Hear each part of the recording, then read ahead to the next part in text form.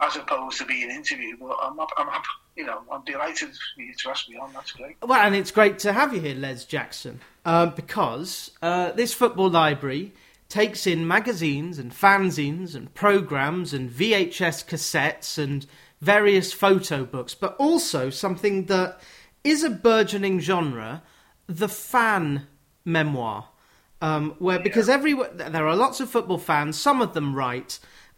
We've got luminaries like Adrian Chiles, who wrote effectively a fan memoir about his time supporting West Brom, which seemed to just be a lot of moaning. I didn't really enjoy it. Whereas there's not much moaning in your book, A Life Well Read, a memoir edged in black. How long have you been retired?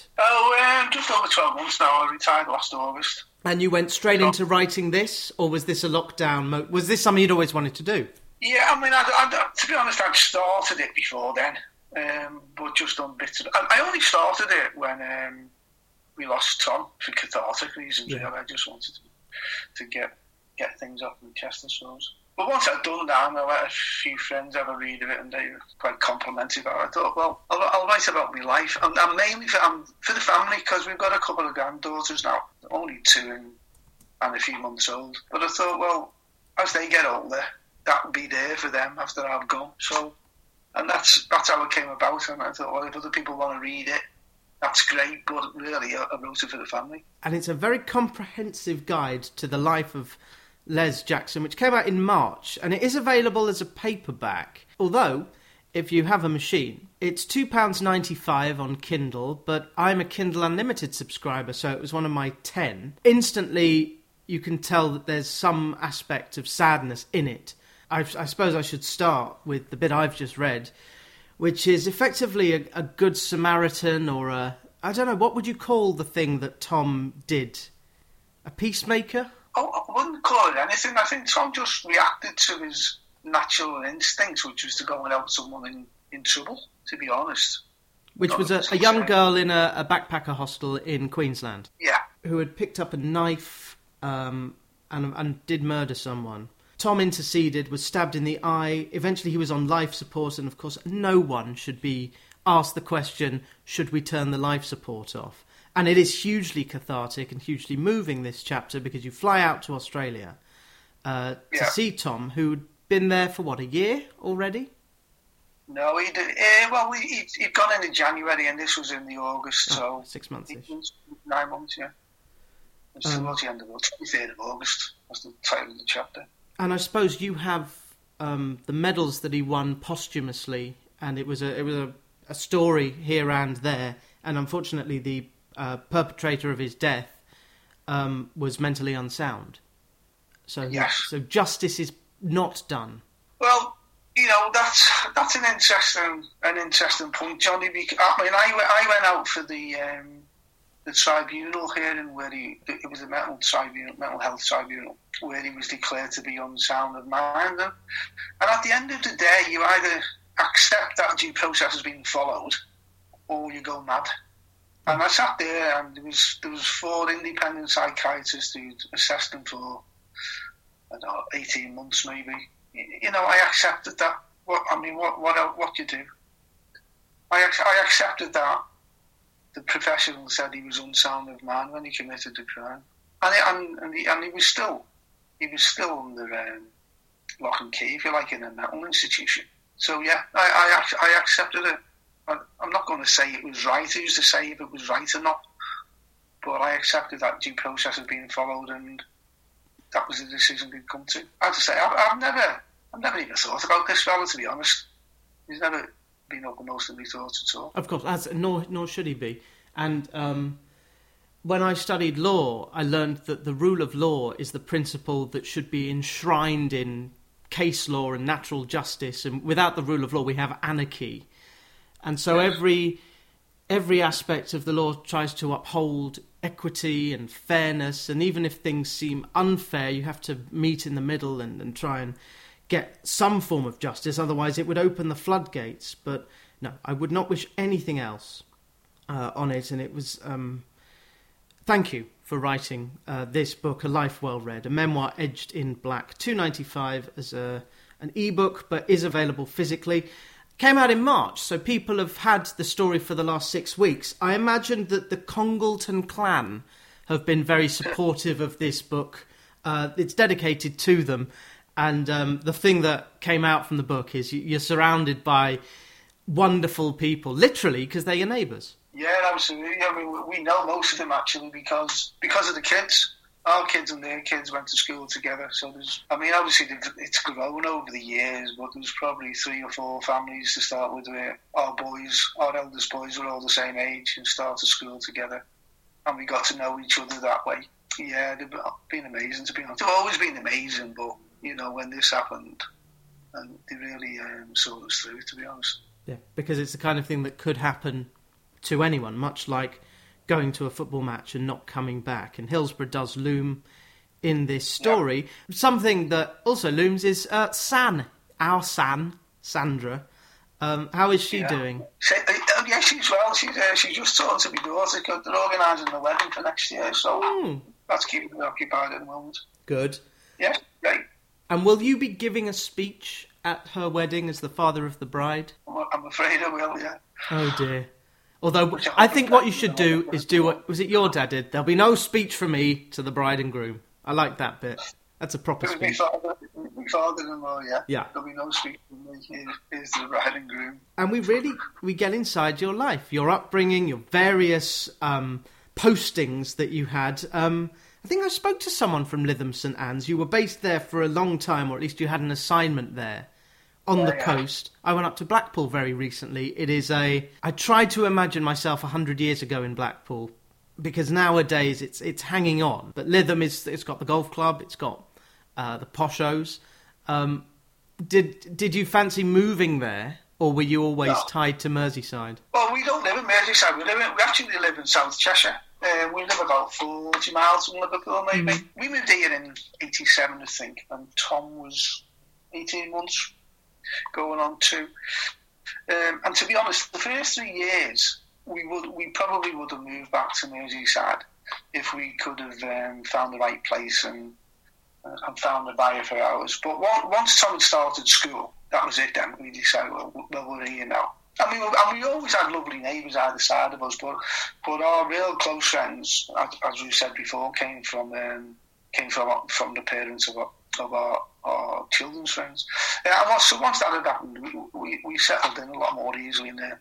So yeah, we were never good. I mean, Lytham was drivable. It used to take probably an hour and a half each way. So never thought of it because although I ended up there for best part of 7 years, you could always be reassigned somewhere else. So it would have been pointless anyway. Of course. Well, much like a footballer, who are, after all, self-employed mercenaries paid a lot of money for whoever is paying them at any time. And don't worry, listener, we will get to football, but this book, A Life Well Read, the life is as pertinent as the read, so it's a great title for a start. What was it like being a southern Scouser, a Scouser in the south, because you were based near Chelmsford for a couple of years? Yeah, we were in Malden for getting on for 4 years. What was it like? It was fine, to be honest. I used to play Sunday League football in the Malden and District Sunday League. Hard knocks. And it was great. And then obviously there was a fair bit of banter. Me being a Liverpool fan and everybody else not being a Liverpool fan. But yeah, it was great. It was fine. Because I was working in London during the day, so that took up much of the time, commuting and working. I'm interested because my dad lives in Manhattan now, and New York is a much cleaner place than it was in 1982. I've heard stories about New York in the early 80s. I mean, you had problems with the lack of aircon. You said you went out shopping because that was where the air condition was. And you were twiddling your thumbs at work, and you only lasted 6 months there. But was it as a place to live? No, it wasn't awful. I mean, we were warned when we got there to don't go anywhere after dark unless you're going in a cab. Always have $30 in your pocket in case you got mugged, because that was the sort of minimum going rate.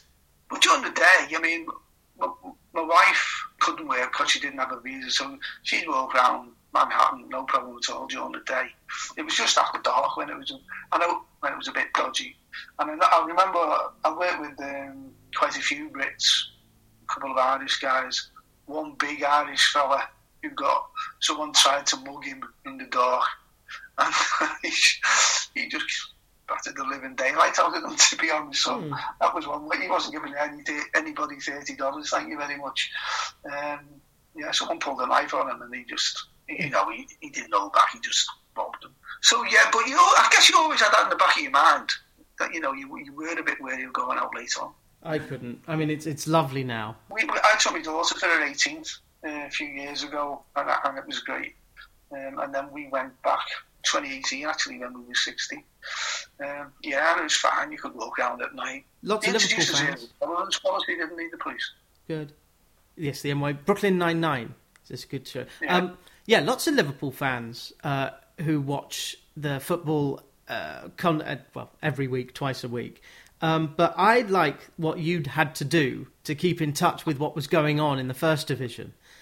Do you still have these football echoes, these football pinks that your dad sent through? No, I'm afraid I don't. I mean, we only did 6. I mean, to be honest, once I'd finished with them, I'd hand them round the office, because there was plenty of Brit. So even though I don't think there was anybody else, there was an Evertonian there actually.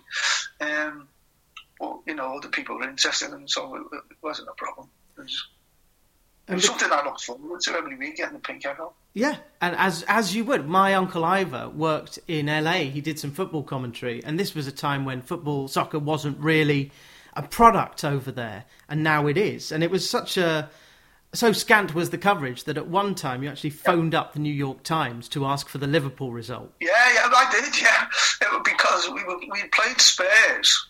It was the game when Glenn Hoddle scored that absolute belter from, he must have been 30 yards out. And I think it was Clemence's first game back as well as Spurs goalie. So we played Spurs, and if we won the league. Of course, there was no mobile phones or internet then or anything. So I phoned them up on the Saturday night from New York, from a payphone. It has to be put through to the sports desk. And I said, could you tell me the result? He said, buy the paper in the morning and put the phone down on me. So I had to get up and get the New York Times the next day to find out we'd won the league. Mention of Glenn Hoddle. By the time this show goes out, Glenn Hoddle will have done the media rounds because he's got a memoir out next month. That's interesting. Yeah, I hope so. So Liverpool will feature heavily, but you will have seen him play quite a bit. Of all the opponents who came to Liverpool, could Hoddle have got in that Liverpool team? And B, who else would you have loved to have seen in the red shirt? Oh, there's a question, isn't it? Flipping out. Please use both sides of the paper. I mean, Hoddle was obviously a great player. Whether he would have fitted in at Liverpool, I suppose he could have made him fit in at Liverpool. There were always questions about his work rate, weren't there? But he was certainly a great player. When was he at his peak? Late 70s, was it early 80s? Obviously, Liverpool had a great team then, and he didn't make many wrong decisions in the transfer market. So I'm not going to say he wouldn't get in, but I'm not going. I don't know who he'd replace. It'd certainly be great to have in the squad available. Now, when you say who else would you have? I always liked Matt Le Tissier, but he was a one club man, really, wasn't he? No, yes, similar to the players at Hoddle, I guess. So I guess the same reservations would be aimed at him. I always go back a bit further, and you probably remember a guy called Frank Worthington. Yes, who just passed away. Yeah, indeed. Well, Liverpool nearly signed him once. It was strongly rumoured. In fact, it was in the Liverpool Echo, and he failed the fitness test. But yes, at the time, was it Toshak and Keegan that he would have played with them? Yeah. And you, early 70s. Yeah, early 70s. You have had a season ticket since '87. You first went to Anfield in 1968 in the Boys' Pen. In the Boys' Pen, yeah. Which I've heard things from Paul McParlin, who went into the Boys' Pen at Everton. Not a fan. Did you have to just have your wits about you? in the pen. Yeah, a little bit. Fair amount of intimidation used to go on in there, shall we say. It was a great spec to watch the match on, though. It was right at the back of the Kop. So if you're... Obviously, the Kop has changed now because it's it was demolished and rebuilt following the Hillsborough disaster. But when it was just this massive terrace, if you look at the Kop from the pitch, it was in the top right-hand corner, so you could see everything. It was fantastic. And of course, you could watch all the daredevils climbing over into the Kop itself, and that was quite a death-defying escapade, really, because you'd climb up onto the railings and then you'd have to climb along some girders, and if you fell off them, you'd get more of a headache if you landed badly.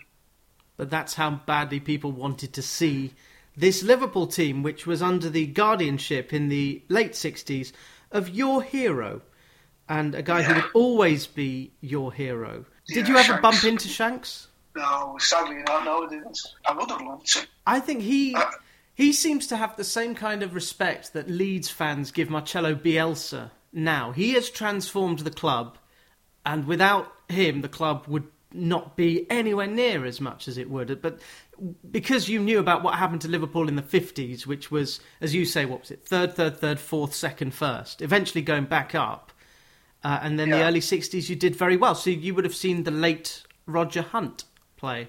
Oh, yeah. I mean, Shanks was my hero. From a football player point of view, Roger Hunt was my first hero. What was so good about him? I know he scored lots of goals and got in the position. You've got to remember that. So when I started, in '68, when I started going on, I would have been 9, going on 10. So he was the goal scorer, wasn't he, Roger? But also, he had this reputation for being very fair-minded.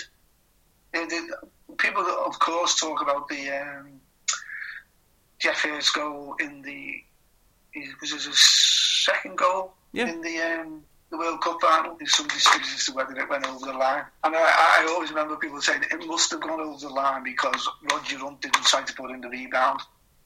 So if Roger said it went over the line, it went over the line. I've got to be honest, I've since seen it back and I'm not convinced it went over the line, but that's by the by. That was his reputation for being fair-minded. And he was a clinical goal scorer. His partnership with St John was something else. Oh, gosh, and yes. St John was completely the opposite. He was, I don't know how many times he got sent off in his career, and that was in the days, and of course the Saints sadly departed recently, but that was in the days where people never got sent off hardly. It was a national news event if there was a sending off, and the Saint got sent off a few times. Whereas now, you get sent off for...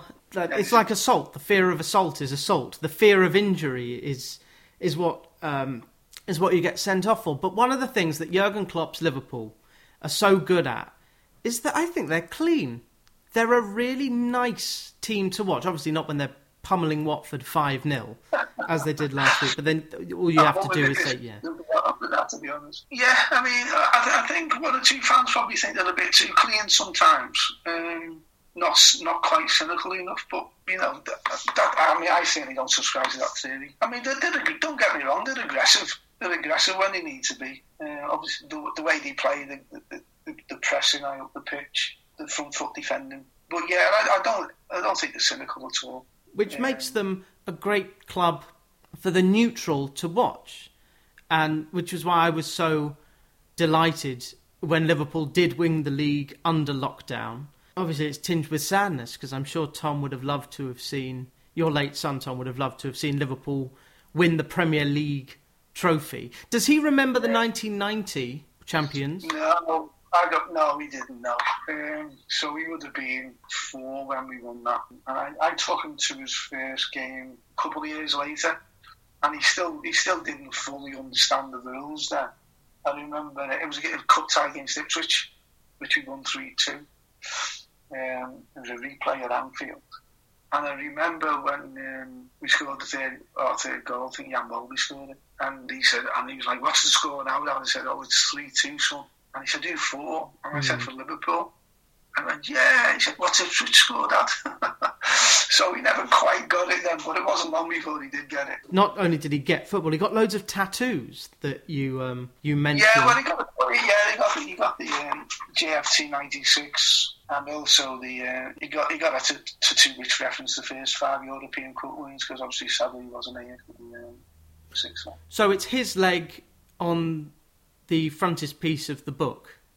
Before the book starts, there is a tattooed leg. Is that your leg or his leg? And that's my tattoo, to be honest. It's got the lyric from John Lennon's "In My Life." It's got the liver bird, and it's a big lot of ink. Did you get any ink added for the 2020 champions? No, I got this after the 2006. Not 2006, the 6th European Cup. Mm-hmm. I wanted it to show my two big loves, my football club and my family. Should have said that the other way around, my family and my football club. Correct. Which is why it said at the top, it's the liver bird surrounded by the places we won the European Cup. And then underneath it, we've got the family with my 2 granddaughters on it. And it says that the places I'll remember, which is obviously refers to the venues of where we won the European Cup. And then in my life it will be more, which is the family. But amazingly, it's not the cover of the book. The cover is, I've got it here. You're wearing number 8. Dan's 3. Liv is 12. San is 9. Tom is obviously 7. After Dalglish. Who was the greatest Liverpool number 8? Again, please use both sides of the... Steven Gerrard. You'd have to say, wouldn't you? Yeah. But I've got to go past him. I think Roger was number 8. Yeah, I think he was as well. Yeah, different players. Obviously, Roger was an out-and-out forward. If you've got a number for Steven Gerrard, he's going to be the greatest, whatever it was. The Gerrard final, as it is still known, it bamboozled me. I was preparing for A-levels in 2006. You were probably at Wembley that year. 2000, yeah, West Ham, yeah. Yeah, West Ham, who are now owned by Sullivan and Gold, and Lady Brady is involved. But at the time, 2006, the current Everton manager was doing wonderful things with Liverpool, and you do talk about the miracle at Istanbul. You do say there have been millions and millions of words, but none of them, Les Jackson, are yours. And so I love the description of your time in Istanbul. And I remember, because my mum and dad had just separated, and we'd gone out to dinner at Prezzo or wherever, and coming back in the car, it was half-time, AC Milan 3, Liverpool 0. I thought, okay, well, there's no point in listening. There's no way Liverpool are going to get back against this Milan side.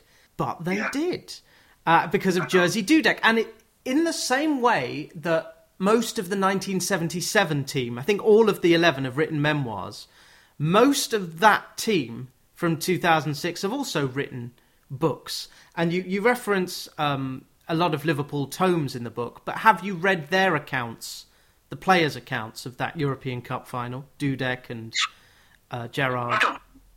I don't think I have, you know. I've read a lot of Liverpool books, I'm not even sure I was aware of them, to be honest. No, I must look them up. Yeah, well, they're all in the football library, because as you know, from Scouse Fortnight, we have a host of books written by Liverpool and Everton fans and players. You reference Phil Scraton's book, The Truth. Yeah. And I'd also like to add Adrian Tempany's book, And the Sun Shines Now. David Connor's written a long read in The Guardian because he was covering, as a law graduate, he was able to cover the court proceedings, and you would have an interest as an internet keyboard warrior and interested party, emotional stakeholder in Liverpool. But there's this big long read, and it is just despairing. And my line on this is that, well, they couldn't get Hillsborough right. How on earth are they going to get Grenfell and the COVID victims right? I have no hope in the British justice system. Do you? It's a good question. I don't think there's a will to get it right. It's all about arse covering, if I can say that. No, yeah, that's exactly what it is. You might as well call it arse covering, Grenfell Tower, and why we're not guilty, which they are. We had 32 years to get to the point after Hillsborough. I mean, to be honest, the first 20 years of that, they tried to say there's nothing to be done because nothing happened, more or less. You know, nothing happened that we should concern ourselves with. And then after Andy Burnham had stood up at Anfield and said, I'm going to try and get something done about this. And thankfully Gordon Brown said, yeah, go ahead and do it. And we had the Hillsborough Independent panel who came up with what they came up with and basically said, this has been a whitewash from start to finish. And I'm fair play, at least Cameron stood up in Parliament and said, yeah, we're sorry, we got it wrong, we're going to have an inquest and we're going to have a full inquiry. It could have been anyone. Still, nothing happened. Yes, that's right. But it could have been Arsenal fans. If who played the other semi-final? Everton and... Norwich. Norwich, yeah, could have been them. And in '88 there was a Hillsborough disaster, and at Kenilworth Road there was a disaster, and at the Den there was a disaster. And it was, unfortunately, the time was right for all-seater stadiums and the elevation of the middle class into football to make it a product of the kind that Abu Dhabi and Saudi Arabia would buy, and indeed Fenway, who are villains in a different respect. But you were there. You were at Hillsborough. You went with your mum. Yeah. And the thing that is that comes across that I didn't know is that there was horrific traffic going down the motorway towards Sheffield. So that seemed to set the scene for the day. There was an accident on the... it did. There was an accident, I think it was on the Ring Road around Manchester. So as you leave the 60... Well, it's the M62 now anyway, but it used to be the M60. So as you leave the M62 to go onto the M60 as it was, up towards the M1, there'd been an accident which was delaying a lot of traffic from Liverpool. But having said that did delay a lot of fans, but delayed fans did not contribute to what happened on the day. It might have contributed to some people getting to Sheffield late, but it didn't contribute to what happened. No, it didn't. No, nor would I suggest. It was police failure. They didn't have a safety certificate. Make that clear for your listeners, really. Yeah, because the initial narrative, as we know, and I hope that, not to wish ill on anyone, but Mr. Mackenzie, history will know him as the monster that he was. And it's horrific. But there's a whole protection racket around him, and there's no trust in the police. And I wish that, well, fortunately, the Football Library, by the way, is guarded by Roy Keane, the best member of security. Because you're not sure, if he's joking, you're not sure if it's a joke or not. But you do get your Football Library membership card with your son Tom on it. Big Liverpool fan. Unless you want a player on it as well. No, Tom would be great. Yeah, because I like to personalise these membership cards. I've given out about 190 of them so far. A lot of them to Liverpool and Everton fans. But none with a tattoo as brilliant as yours, and you can view the tattoo in A Life Well Read, a memoir edged in black, $2.95 on Kindle. Where are the paperbacks? Do you send them out yourself? No, Amazon, basically. Great. Yeah, there's a hardback version on Amazon as well. And you will be able to read all about the life of Les Jackson. I almost spat out my tea when I learned how much your house cost, your first house. Did I put that in the book? £1,400. That was Mum and Dad's. Oh, well, God, just as bad. But yeah, 14. Yeah. I mean, it was about 1980 when they bought it. So. And at that time, no indoor loo and no bathroom. Well, that's so they tried for years, because they used to rent. They tried for years to get the landlord to upgrade it, but he wasn't interested. So they managed to buy him out £1,400. And then got obviously all the renovations and all that they needed. I see. Wasn't a Liverpool season ticket this season £1,400? No, but it's still pretty good value. Actually. I suppose you are. Watford, it's about £700. But I remember at Spurs, because we went to Spurs when we were younger, and it was over £1,000 for that, working out at £50 a game. I'm sure Alan Sugar used his money wisely. Sugar said 41 million quid. That was the best thing I got out of Spurs, because it was his brother who was the fan. Not Lord Sugar himself. You moved back to Liverpool in 87, got your season ticket for the Kop, which was how much money for, 21 games a season? It was about 75 quid, I think. 72 to 75 quid. I've got it in my head. That is astonishing. Astonishingly great. To see the best football in the country, and we've all seen the Southampton game. Were you at that game? The 7-0? Or were you away? When Liverpool beat Southampton and ended up being applauded by the crowd for just passing it around. I remember us beating them 7-0 at Liverpool, you mean? Yeah, I think so. Yeah, basically, I think all the scorers had come through the youth team as well. Mm-hmm. No, I was at that game. And I am... Sorry. I remember Mark Hughes playing for Southampton and got a bit upset over it. Oh, yeah, I can tell he would, because he would have come through at Man U. But Mark Hughes, he would never have got in that Liverpool team. Well, he probably would have got in the Liverpool team at the time. At the time he was around, because we weren't particularly good. But probably not when we were in our pomp. And it was unfortunately because of the European ban. 6 years that Liverpool couldn't play in Europe. Lost out on all the money, and that must have contributed to the downturn. I know United took over, but the Liverpool of the 90s would have suffered with the 6 years enforced ban. Yeah, well, no, we obviously weren't the only club, and also, you know, a lot of people will say, well, so you know, you should have been banned, so you have to pay the consequences. I mean, we did have the extra year ban, didn't we? But yeah, I think the main thing though is that United grasped immediately the commercial opportunities that came with the Premier League. And for many years, it seemed that Liverpool just weren't interested. Why? We were almost, well, I was going to say, I think it was almost a bit below them. You know, we were better than that. Is it because of the socialist nature of Liverpool? Well, the city certainly, I'm not so sure the club has been like that. John Smith certainly wasn't. He was the Littlewoods, yeah. At the time, and then you had John Moores, who was obviously part of the Littlewoods Empire. So you wouldn't call them great socialists. But certainly, I think the fans were a bit. You know, we don't want that. We don't want to be sullied by that. You know, commercial element. Even though we were the first British club to have sponsored shirts, and we had Hitachi. Mm-hmm. So yeah, there was a bit of uncalled for snobbery, I think. And you have to say fair play to United.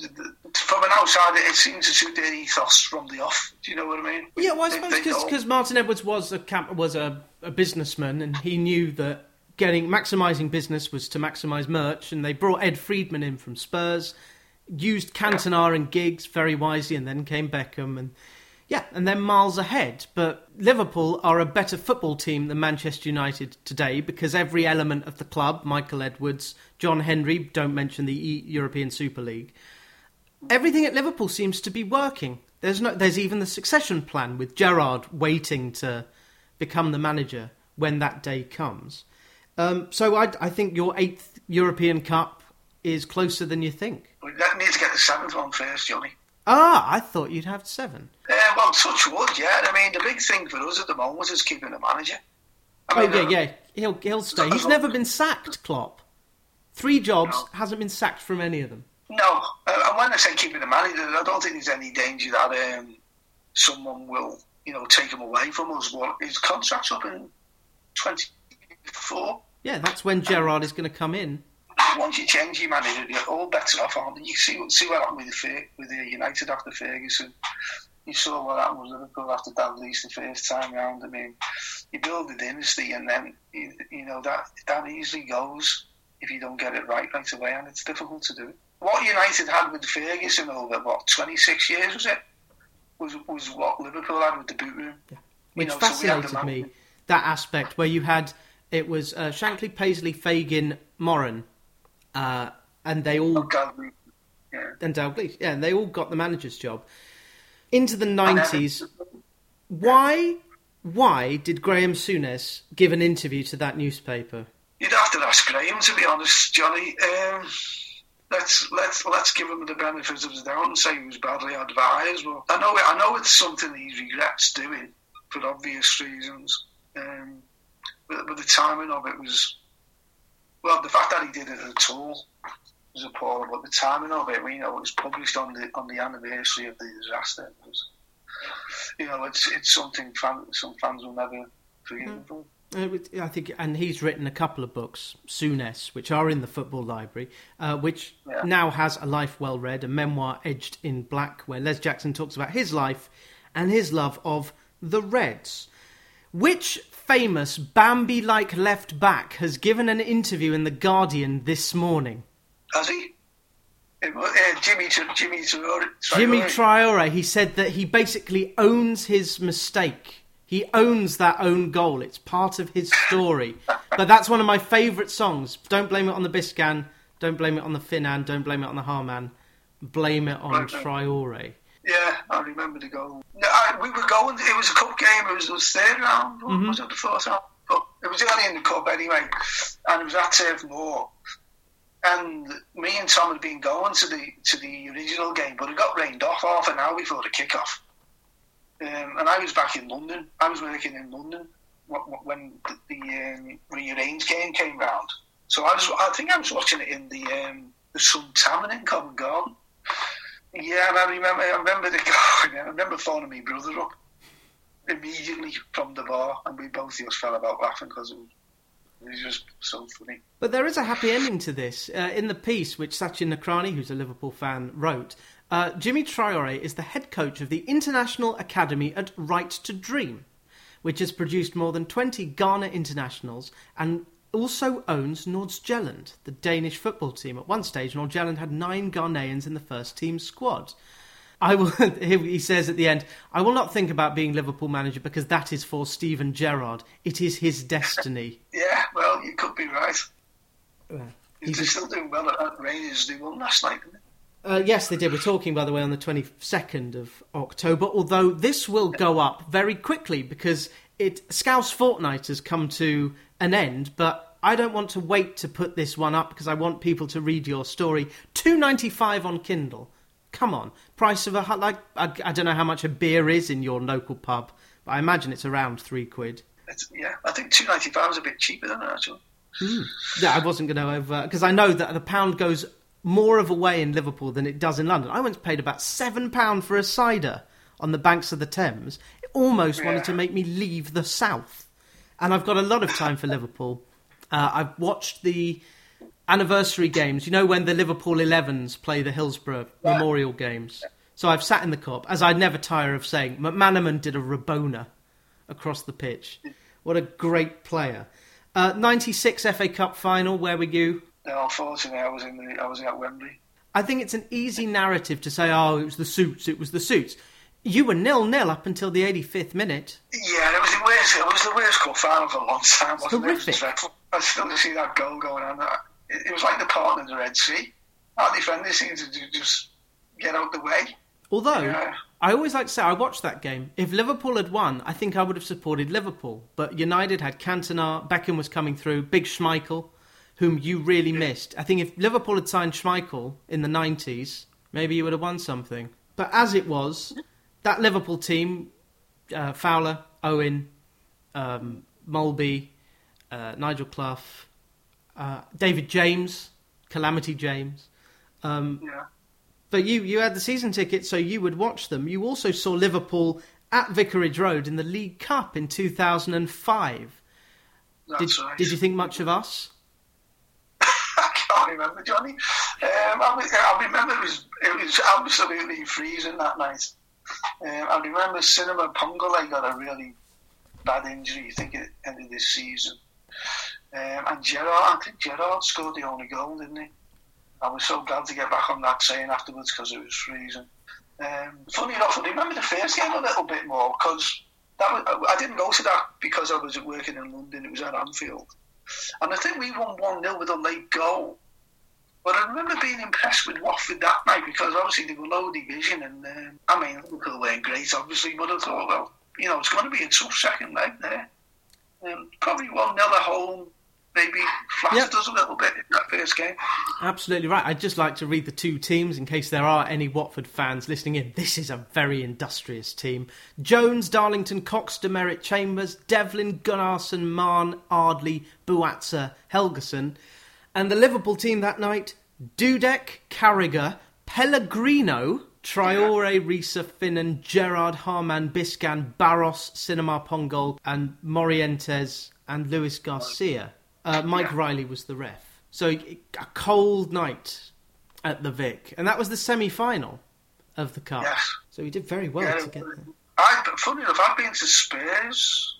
I think we played Spurs in the quarter-final at White Hart Lane. And I remember it was absolutely thousands of Liverpool fans there. It would have been a Tuesday or a Wednesday night. The Spurs put quite a strong team out, and Rafa had just put basically the kids out, plus Stephen Oncho, I think. So we were ripe for the taking. And it went to extra time. I think Defoe might have scored for them. the big centre forward he used to have, and he went to Valencia, or he went to Sevilla in the end. Canute. Can't remember his name. Canute, that's it. Sorry, I just looked it up. Yeah, I've got the lineup up here.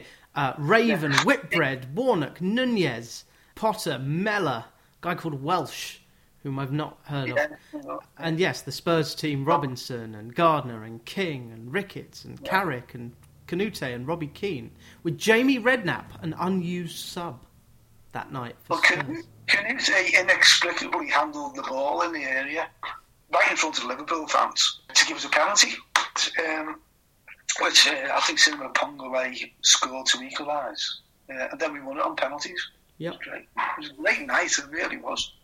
Yeah, the attendance, 36,000. And it was Cinema Pongole scoring the winning penalty. And then the league, you won the League Cup that year. In 2000, no we didn't, we lost to Chelsea. Well, you got your revenge weeks later. Yeah. Yes, indeed. Having lost a son, is football more or less important to you? Is it more or less? I think it's less important. Still very important. And the memories I've got with Tom are still very important. They're probably more important. But in the great scheme of things, you do realise that. Was it Ancelotti who said it, or whoever said it, it's the most important of the unimportant things. So I would say a bit less important. Having said that, Johnny, if you see me watching us on the telly, you wouldn't think it was less important. My wife's got to the stage where sometimes she just won't watch it with me. So it's still very important. But I can take a step back now and again and say, well, it's not the end of the world that we didn't win that game or whatever.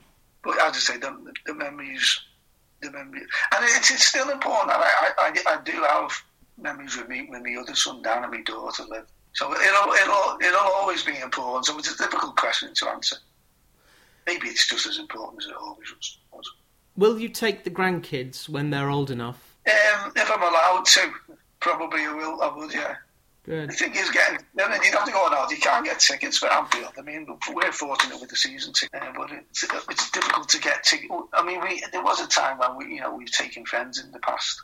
When Liverpool, let's say before Klopp come in, and you'd get the odd game where we'd have friends. So I'd ask a couple of family, do you mind if we take our friends this year? And they say, oh no, you take them. One of them was Watford, funny enough, I think. But you can't do that now because everyone wants to go all the time. Yeah, the perils of following a winning side. I'd just like to note that in 82-83, Liverpool could have won the league by a bigger margin than 11 points. The last 7 games, was it 3 points for a win then, or 2? It was 3. It was 3. So you drew 2 and lost 5 of the last 7 games. The ultimate on the beach performance. But that is just testament to how good that side was. You conceded like 16 in one season, but this was Hansen, Lawrenson. Who else was in that 82-3 side? Rush would have still been playing. Obviously, Dalglish would have still been playing. Grobbelaar in goal. He's written a book. Souness would have, I've read that one. Souness would have still been there. Sammy Lee, I would have said Sammy Lee. Very tiny little squad. Dalglish, Howard Gale and David Fairclough, who were deputising for Dalglish and Rush. But no, incredible. 87 goals scored. And yes, that's right, you lost 5 of the last 6. Crikey. 5 of the last 7, yeah. Well, 4 of those were away games. So you were more or less unbeaten at home all season, apart from that game at the end. But some of the results at home: 5-1 against Stoke, 5-1 against Notts County, 5-0 at Goodison, 5-0 at home to Southampton. That may have been the game that you got all the applause in, actually, to have called back. But we beat Forest 5-0, didn't we? The semi-final in 1988, when I think Tom Finney said it was the best performance he'd ever seen. Mm-hmm. That's well known. Going back to 82-83, we actually won the league that season, or we clinched it, while we were getting beat 2-0 at Tottenham. We lost 2-0 at Tottenham, and Man United dropped points at Norwich, which meant we were champions. Very nice. And yes, it's coming up to 40 years ago, and Watford fans will be commemorating that in a couple of years' time. Luther Blissett still very much with us. Actually, I think all of that team, all of the 82-83 team. But nowadays, Watford are a club with, as Johnny Lew famously said, every Watford manager is an interim manager. Whereas the great thing about Liverpool is that the side that won the European Cup is the side that are still playing 2.5 years on, with maybe one addition. It's the same 11. So the continuity is there. It's such a shame about Harvey Elliott getting injured, because he was going to be used a lot more. Curtis Jones is being used a lot more. Various kids coming through. I think the future's really bright for Liverpool. But what is the minimum that you want this season? My minimum, this is a naff answer, to be honest. Minimum is always qualifying for the Champions League, I think. Mm-hmm. But they're capable of a lot more than that. But you have to acknowledge Manchester City and Chelsea this season, and towards the end of last season. I might be tempting fate here because we're playing them on Sunday, but United flattered to deceive, I think. Well, they're going to be well up for this game. But Liverpool Man United over the last couple of seasons have been a really damp squib. Well, last season there was no crowds, was there? I mean, we won. Oh, Liverpool, Man United or Man City? United. Yeah, well, we won 4-2 at Old Trafford last season. But again, no crowds in. Yeah, I mean, at the end of the day, it's like a derby match. If United play well and we don't, then United could, they're at home, the crowd will be up for it. Anything could happen on Sunday, basically. But regardless of that, I don't expect United to put the challenge in for the title this season. Not with that manager. And in fact, if Liverpool embarrass United, I think would the Glazers get a new manager in? It's all about reputational management at United. It's all about beans and counting beans. And Liverpool have done really well because you know how to count your beans. And an example of that is selling Grujic for about 15 million, and he's barely played for Liverpool. Fenway FSG, apart from the ESL, really good at running this club, and you need to keep the fans on side. And I think despite all the nonsense, especially trying to trademark the word Liverpool, I mean, there are certain things. I talked about this with Jeff Goulding, whom you may know. Yeah, I'm halfway through his book, actually. Oh, wonderful. His and Kieran's book, The Untouchables. Yes. Okay. Very good. I won't spoil the ending. A Life Well Read, a memoir edged in black, is a true story of family, friends and football, of joy and tragedy in equal measure. It is Les Jackson's life in the printed word. You can get a hardback copy or a paperback copy. The paperbacks are about a tenner. $2.95 to access the text on Amazon, and if you're Kindle Unlimited like me, you've been able to read it and whiz through it, celebrating the life of the much-travelled Renaissance man, Les Jackson. The last chapter, New Beginnings, does deal with the ESL. Takes us up to the death of your son and the chap who perpetrated the murder. And although you end by saying the future is bright. That reflects I think the birth of Dan's two little girls, Hallie Hope and Faye Lana. Grandpa Les. Yeah, Grandpa Les, and my daughter's getting married to a Newcastle fan next year. I'm so sorry. He's a lovely guy, actually. And to be honest, although he does have his reservations about the takeover, he's so happy that Ashley's gone. Uh-huh. And if ever the group of fans deserve something, and I know groups of fans everywhere at every club deserve something, though they have had to put up with a lot over the last few years. So I can understand. Let me say, I can understand their delight at Ashley going. I do share some of your misgivings about FSG on the ESL front, but they are, in my opinion, they have proved to be very good owners. Well, it's all relative. Yeah, they make mistakes, of course they do, but they have run the football club well. And the best thing they ever did was get Klopp in. I mean, the man was made for the club. And long may the reign of Jurgen continue. Les Jackson, have a great weekend. I hope is it at Anfield or Old Trafford? It's at Old Trafford. So I'll be on the box. So one thing I know that you won't be doing is listening on the radio. Correct. Just can't cope with it. I can't see it. I'm bad enough when I can see it, but I can't see it. Oh, God. Protect those fingernails, and you can have your grandchildren bouncing on your knee, and that is paradise for you. And after the couple of years you've had, Paradise through Liverpool Football Club. The thing I need to finish on is that this is a life measured out by final whistles. You can track what you were doing at various times. We haven't really mentioned the Boys Brigade, but football is the key part of your life, along with family. Playing, supporting, talking about. And I'm sure you're not the only one, certainly in a red shirt, who could write this book, but this is your story, and it's worth reading, and I'm delighted to put it on the shelves of the Football Library, and I hope you visit when it's built, because it's a mind palace at the moment. It only exists in my mind. I hope you can come and visit and tell the story to an audience. Yeah, that'd be great. That'd be fab. Really appreciate it, really. The day will come. Thanks so much, Les. Okay, cheers, Johnny. Take care. Have a good weekend. Ta-ra, you too. Just like the library, just like the library, just like the